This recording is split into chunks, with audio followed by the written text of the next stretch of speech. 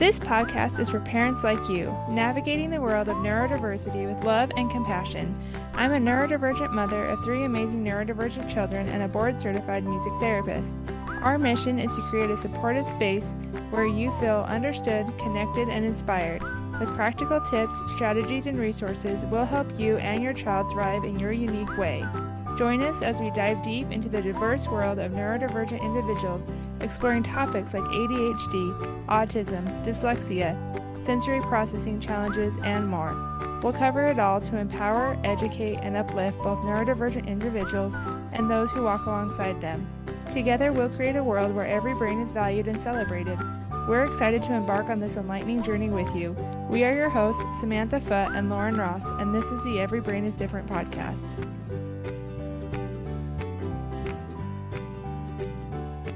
Welcome to the Every Brain is Different podcast. We're here with Kyira Wackett. And Kyira, will you please introduce yourself and tell us how you are involved in the neurodivergent community? Yeah, well, I'm super excited to be here. So starting off, just thank you for having me. I guess I would start by saying I'm a person with pretty complex and severe trauma that's lived with an anxiety disorder and some trauma that's really changed the way how I show up and engage in the world. And I didn't quite understand how that changed my norm and my normal until I got older, and then became a licensed mental health therapist. And so now I work with people with all different needs, abilities, past stories, current stories. My specialization is in working with people with eating disorders and body image. So working with people with different body sizes, different experiences within their body, lots of trauma, lots of anxiety around that. And then I also work with people within anxiety disorders. And then particularly kind of my central focus and kind of the overlapping thing I do is I work around shame. So the shame about who we are, how we show up in the world. And I think that's really how I see myself most directly connected to, and I guess most broadly reaching into the neurodivergent community is just realizing everyone's story and how their story has come to be, how the world has created and cultivated shame for them, how they've internalized it. And really that's kind of my zone of work, is helping people own what's theirs, release what's not, and then kind of reframe the story they're holding on to really live their most empowered and best life. Awesome. Yeah, I know a lot of people that they feel shame, that people who are neurodivergent, they feel shame because they are neurodivergent and they're not the same as everybody else. And not everyone is like that, but I do know people like that. So I think this is a really important conversation. Can you tell us the ways that shame, and in particular cultural shame surrounding that, has affected the way we show up and engage in the world? Yeah. So I think that neurodivergence, that's a term we've known for a long time, but I think more broadly in the last few years, we've started to talk about the neurodivergent community. And there's this idea of, I think, a label that's created community. So I think that's changed a lot of people's perception of kind of like, okay, things have felt hard, they felt different. And now there's sort of a change in how people are showing up. So I think a lot more people maybe are feeling less, oh my gosh, I'm terrible, I'm different, everyone's looking at me. There's still the shame, but I would say it's more covert for a lot of people than it is overt shame. But we still see it more directly. And so I think for a lot of us, I mean, I've lived my whole life in the US, so I can only really speak to US culture because that's where I practice, that's where I've lived. But I think it's pretty consistent in a lot of places. There are designs for how the system functions, your community, the country, the way that flow happens, the way that we show up, and how we put together the pieces of that system are really designed, as much as we say we're inclusive design oriented, they're designed with bias and expectation for how things are going to function. So examples, because I think a lot of people listening to this will have been in school at some point and may have experienced difficulties, barriers, or feeling singled out or othered based on how their brain functions. We see how the school system is designed. We know that no design is perfect. We've got to kind of go with something, but the design is really made for one type of learning style, one type of student, one type of kind of growth path. And we're really trying to create means to allow everybody to get what they need, but that looks different. And for a lot of us, that was, oh, well, you go to a different classroom. You have a different teacher. And so the subtle sort of, you don't fit this, we're going to make sure you get what you need, but we're also going to make you realize that you don't belong here. And so that I would say that's more covert. I don't think a lot of people, some people probably did have that like kind of pointed at, laughed at experience. But for a lot of people, it's kind of this subtle reinforcement that you're different. What things look like are different for you. The expectations are different. I work with a lot of people that now with kind of changes in diagnoses, it's autism spectrum disorder, but prior to the change in the DSM, identifying as having Asperger's. And that's really, there's a lot of overlap. I'm not sure why. I don't know any research, but within the eating disorder community, there's a lot of overlap there. And a lot of just, I think, social anxiety and differences with engaging, and a lot of body trauma that changes that. So I think another thing is just seeing, oh, how I connect is not received well, how I engage, how I show up in the world. And the shame part is the instant that you feel like somebody is looking at you like you don't belong or questioning your belonging. You don't have that same warm interaction in your head that you're going to have by saying something, interacting, bringing something up. It becomes kind of a distance. And that's really, I guess, to back it up even one step further, shame is ultimately the threat of not belonging. It's the feeling like you aren't worthy of belonging here, whatever that here is for you, your family, your community, your school setting, your friend group. So every time something happens that falls out of that system design, or that someone else looks at and they say, well, that's different, or we don't know how to help you, or I think about the Sisterhood of the Traveling Pants movie. If you've ever seen that, like everybody can fit into this one pair of pants, but we're not actually talking about different bodies and different sizes. It's all this subtle and then not so subtle othering that over time accumulates for somebody saying, oh, I'm just the broken one. I shouldn't try for that job because I don't have the capacity to do that. I shouldn't try to fit in this group. I shouldn't try to do these things. I should just exist here. And then that is where shame kind of takes over their story. Yeah, that's great. Yeah, I've noticed the different ways of interacting. The people are trying so hard to like interact with someone to connect with them, but just the way that neurodivergent brains and neurotypical brains happen. Like, for example, I'm thinking of, when someone's telling a story and maybe a person with ADHD will be like, oh, I know a story that goes with that. So I'm going to say that. And then the neurotypical person is like, why are you trying to one-up me? Right. Like, we're not trying to one-up you. We're just trying to connect with you and be like, this is how I connect. Yes. Yeah. And so then the person who is neurodivergent ends up feeling shame because they're like, oh, that's not how I pictured that going. And now they don't like me. I shouldn't have said that. And they have all this like piling on themselves. Yeah. So what are some myths that surround shame? I mean, I think for a lot of us, there is this. So what you described in that interaction, I think it's what we see as a missed opportunity for connection. And this is really a problem for us as a whole, because I think a lot of us we're not trained in assertive communication. Like the beautiful thing we could do in that interaction is when the person, the neurotypical person you're using in that example, is feeling like, oh, you're one-upping me, you're not listening to me. It would be to say, hey, I'd love to hear your story. When you talk that way or when you interrupt me, it makes me feel like you don't care about what I'm saying. That's the invitation for the other person to say, that's not it at all. This is what's happening. And sometimes people don't have the language or skills to do that. But I think a lot of times we're so stuck in our head. Both people in that interaction were thinking about themselves and how they're failing or screwing up, or how the other person's not listening. They're not worth being there. So what we see is just this notion of all of us just kind of existing in a silo of our own shame. We see the world through that spectrum.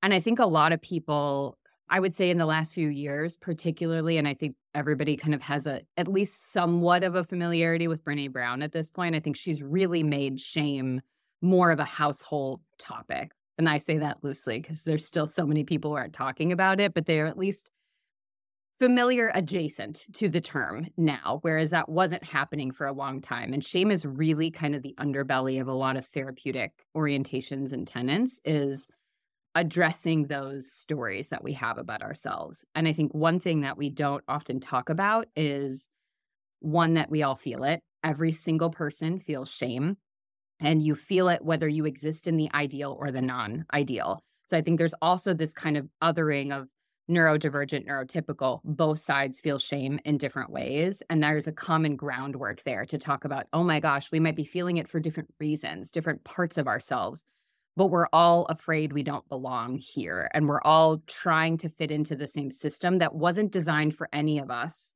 to thrive. It was designed for us to perform. And so I think a big thing is recognizing this happens to everyone. I think the second thing for a lot of people is because maybe they haven't gotten to point number one and recognized, one, what is shame, and two, I have it, they don't realize how often their lives are being dictated by their shame. So even, for example, I just had a workout class. I talked to a trainer afterwards because I know I have a lot of mental blocks around my body. And a lot of that is trauma oriented. Some of that is just, I can't do things. I have this mindset I've had to work really, really hard against of, I can't do it. I can't take it on. I can't handle it. And there's something about my physical body with that. I had an interaction with this trainer, asked for a little help, went to go set up a consultation, left the interaction. My husband was with me. I'm assuming if somebody was watching that, it looked like a normal interaction. But I left and I immediately was like, do you think she likes me? Was I too needy? Did I ask for too much? Did I want too much? And I'm like, oh my gosh, now I'm being too needy here. You don't want to talk about this. You just got like, that is how my brain functions. And that's how a lot of people's brains do. And so I think if we can get to the place of realizing, oh my gosh, it wasn't just the interaction. I am literally rewriting and ruminating on stories all day long because of how much shame I hold. And I say that being somebody that I think is really strongly shame resilient at this point, but it still shows up. And so I think for people to realize it is affecting your everyday. It's stopping you from wearing the clothes you want to wear. It's stopping you from saying the thing you want to say. It's stopping you from leaving the job that you actually hate, but you're telling yourself this is what you should do because you said you were going to be this thing when you were 10, so you have to stick with it. It's the thing that's writing your story and making you afraid to deviate from that, because in your mind, if you don't keep performing, you're already at risk of people finding out you suck. If you show them by breaking out of the performance, then everyone's going to know, and then they're going to see exactly what you've been holding on the whole time, and then you've got nothing. Yeah, that's great. Let's go back. I really liked what you said, that the system is not designed to thrive, but to perform. Mm-hmm. Can you just elaborate a little bit more on that, what you meant by that? Yeah. And so again, I think regardless of where you live, you will see this, but I think my context being, again, US driven and the different communities I've existed in here, worked with here. But what we see is that, and I use school as an example, but it's not just school. It's all these other elements of how you interact when you're in a social setting, what you're supposed to do, how you're supposed to be. We go to school, we go to college, we know exactly what we want to do. Again, when you're 5, 10 years old and you start college, and you have to go to college, and then you have to graduate in a certain number of years. I used to be a peer advisor in college. So kids are 18, somehow an adult, and supposed to know what they want to do for the rest of their lives, and subtly shamed if they don't know by the time they're a semester into school. So we design systems that are constantly about performing and about getting to that next step. I've got to get to this point. I've got to do these things. And as you get older, we see it even more. It's not just, varsity soccer and the top college and this track in college and these grades. Then it's your body size. And that starts, I have a 3-year-old, and she's already, and I am like the most body inclusive I could possibly be, being aware I'm sure I have blind spots. She still sees it at 3. She still talks about it. She still feels it. And so there's that part coming in. And then there's sort of the blanket inheritance that busyness and success is our dominant form of social capital. And so again, the system being, I was an A student. A lot of my response to my trauma and how I function was perfectionism and having to be the best, because my brain really goes around, if you're not the best in the room, you don't deserve to be there. I never had the thought I'm better than anyone. I had the thought they're allowed to be here because they have so much to offer. They don't have to prove it. They could have a C and still be better than me, but I need to have an A or I can't be here. I can't be in the room. And I would see things, even looking back now, where I would do stuff. Like I had something really intense happen. My mom struggled with substance use, and there was a situation that happened when I was in high school and she was going to prison. And I was just upset. I didn't know how to process my feelings. My family, I'm from the Midwest. They are passive aggressiveness and like stuff it down like a beach ball. And so that wasn't working anymore. And one day I was at school and I started a food fight. I didn't have any way to process my anger. And so the way I did was I threw food at one of my friends, which like is not funny, but I just laugh now because I'm realizing when my 3-year-old has her tantrums, that's exactly how I felt in that moment. And my friend across the table who I threw the food at knew what I was going through. And he stood up and he threw food right back at me. And he started this whole thing with me. The two of us ended up going to the office and he got an out of school suspension and I got the gentlest slap on the wrist. The differences between us, I was the ideal kid in school. I was the one that got the grades. I did all the things. I performed. I wore the clothes that you're supposed to wear. When I was in high school, it was like Abercrombie and Fitch and American Eagle. I wore the clothes. I played the part. I was captain of the teams. I did the things. He was not. He functioned differently. What he needed and how he asked for his needs to be met worked different than mine did. And we were treated differently. That's a system design problem. I should have had the out of school suspension, not him, or at least we should have had the same thing. And so you see that. You see people, again, as they get older, it could be how they communicate, it could be how they function, their lifestyle design. There are people that have to work from home. That works better for how their brain functions, what their needs are, breaks for appointments for different things, overstimulation. And we saw there was a grace period in the pandemic for some people because we had to. But I have a client right now with ADHD, very severe ADHD, and found that all of these things we had to do pre-pandemic got easier when she went home because she wasn't constantly in a state of overstimulation where she was. And now we've spent the last like almost 8 months fighting to get her approval with HR so she can continue to work from home as everyone's gone back in the office. That's a system design problem. She is thriving and doing better in the workplace, but the design is everyone's got to be there. And so if you're not there, you're not performing well. And I think that is ultimately what we see. And we could dissect it all day. I know we don't have the time to go to every system, but I think that's ultimately what it is it's the subtle idea. You get a salaried job. Well, you got to be willing to work at least 50 or 60 hours. Not every brain can do that. Some brains can do that. Some brains thrive on that. Most don't. And we sort of look at, again, how much time you're putting into something and how busy you are. And then we say that's your worth and value instead of saying, how do we optimize the system design so you can function and contribute to the team, whatever the team is, work, family, whatever that looks like, in a way where you and the people you're interacting with can feel seen, safe, and heard. Yeah, that's great. I love everything that you said. It totally makes sense. I could talk to you about this all day, but like you said, we just don't have the time. So, what are some anecdotes to shame? Like, what can we do to counter it? Yeah, I mean, I think the biggest thing for a lot of us is that step one that I mentioned around kind of the myths of recognizing that shame is an omnipresent thing. All of us have it. We're all doing it. We are constantly in a state of questioning ourselves or altering our patterns. And I think a big thing, there's a book by Bell Hooks, and I believe it was published in the 90s. It's still pretty well received. It's called All About Love. And it's the idea of how we learn what love is. And a lot of the times how we learn what love isn't, but we confuse love with abuse, dysfunction, all these other things. And one of the things that she talks about with love is that we basically normalize dysfunction. I mean, everybody says it now. It's like, well, my family's dysfunctional too. And we've made it where it's like this humorous, everyone's dysfunctional. Instead of saying that's a problem that we've normalized dysfunction and we've designed the system to have everybody feel like they're constantly in a state of dysfunction. That's not okay.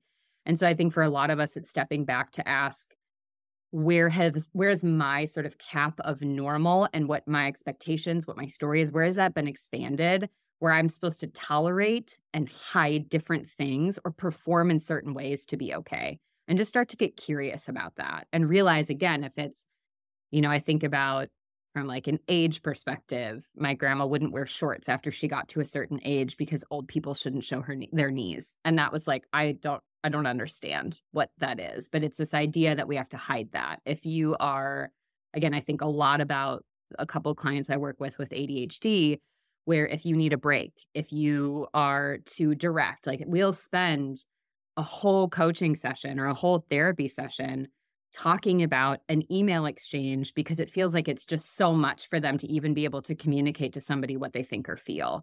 And so stepping back and being like, how is that a shame-driven response? Because you feel like you have to hide a part of yourself. You feel like you have to be so concerned with how other people are going to receive you because the undercurrent of that story is that you're the problem. Instead of saying, gosh, maybe you are going to say something sometimes it's just really going to hurt someone's feelings or piss them off. We don't like that. And that's going to happen regardless of how much time you spend trying to craft the perfect statement. That's ultimately not your responsibility. Your responsibility is to show up with kindness and openness and to the best of your intention, be who you are. But that's on the other person to let you know how they feel and what they need in that moment. That's not yours. You don't have to outperform other people because this feels quote unquote harder for you because your brain sees things differently. So I think just starting to do that work and again, thinking about what do I value and how can I show up in those values and what I'm doing with everybody I interact with. And then what do I have to release? What can't I control? And a big thing again is how you're going to be received. Whether you're neurodivergent, neurotypical, however you say it, how do you release that? How do you release that idea? And I think sort of the third lens of it is to think about for each of us, all these different aspects of intersecting identity. And that could be a whole nother episode of, again, neurodivergence, but also what does that look like if you're Black or in a bigger body or all these different things and kind of the overlap of identities there. But again, just kind of stepping back and saying, who am I? Who are the different parts of me and the roles of me? And now I want you to list all the rules and expectations that you feel like you have to follow, that you've been taught. And if you can go deeper into that, all of the experiences that you've witnessed and experienced yourself that have made you believe that to be true. And once you look at that, that gives you the base point to start to do your shame work, because that's where the untethering comes, is to say, you were treated that way. Let's validate those things. And let's talk about a different way that we can reframe that. Does that ultimately mean that you are the problem? You were the problem kid. You weren't responsible. You didn't do your homework. You didn't care. Is that what that really meant? Or was that someone else's projection and assumption that was unfairly put on you? And what would happen if we released that and we gave yourself some grace and we looked at it differently? And I think for a lot of us, you need that outside person. It doesn't have to be a therapist or a coach, but I think even a friend, because again, that's your story. You don't even recognize that that might be dysfunctional and that might be negative and putting you in the problem spot. But I think if you can start there, again, own it that you have shame, own it that it's there every single day, and now work it backwards to figure out just how it's showing up and the rules it's putting on you. I think that's going to be that first kick point for a lot of us to do that deeper, more meaningful work to untether ourselves from it long term. I'm trying to I'm finding this very enlightening, and I think we've all feel these things, but there was never a feeling attached to it, and now I'm it's shame. I never really looked at it that way. Some anxiety, some things like that. So I'm just my mind is blown right now. Yeah, I think about shame like glitter. I, in Wisconsin, 10, 12 years ago, got a card from my niece with glitter all over it. And I swear after we moved out to Portland, we lived here for 5 years, I still find glitter on the couch that I opened the card in that many years ago because it's just there. We know that. Shame's like that. And what we know is that if there's a drop of shame, it will grow. We're always going to have it. We can't get rid of it, but it will grow until you turn and face it head on. It's like, if you have a cavity, the only way to fix it is to go in and actually do the work. And that's the thing. It's and then long term, you're brushing your teeth, you're showing up every day, oral hygiene to prevent it from happening the next time. But you might still get cavities. There might still be stuff that comes up. And so I think for a lot of us, I think many people in the therapy world and in the coaching world promote quick fixes and Band-Aid solutions. Well, here's the 5 things you can do to just be more assertive. Here's the 10 things that neurodivergent people can do to thrive in the workplace. That's great. I love that. And those are Band-Aids. The deeper work is to really reflect on the system that you're a part of. And again, own what's yours and what you can control and learn to release what's not. Once you've released it, then you can make a decision about how you want to be a part of advocating for the change. But you can't do that until you've healed your own pain and released yourself from feeling like you're a product and a part of that. And then long term, you can say, so the next time I'm feeling it, ooh, okay, like this morning, this interaction, it's because I felt vulnerable because I asked for help. And because I know that when I do that, I am putting myself back in that position of being the school student of like, but you're supposed to be perfect. You're supposed to know everything. And the fact that I asked for help means I don't, and that's a risk. So that totally makes sense. I feel shame about that. Now, if she thought I was weird or thought I was needy, that's not mine. That's hers. She can make every decision about that she wants to. She can communicate that with me. She doesn't have to work with me. But I'm not going to hold that anymore because I didn't come into that interaction mean and hurtful. And so I get to release that. And I think that's the place we get to down the road once we've done that more deep work. Love it. Is there anything else you want to share with our audience? I mean, this has been an amazing episode. But yeah, is there anything else you want to share before we close? No, I mean, I think that, like we said, we could talk about this so much more. Obviously, I have an online program. I basically took everything that I was doing in the therapy room and built out a program for people so they could do it at their pace and with the type of support that matches for them. And so it's all video modules and handouts and all of these different pieces. And then there's group coaching. They can do individual coaching. And the idea being everybody learns and functions differently. Not everybody needs to be in the therapy room and not everybody wants to be in the therapy room.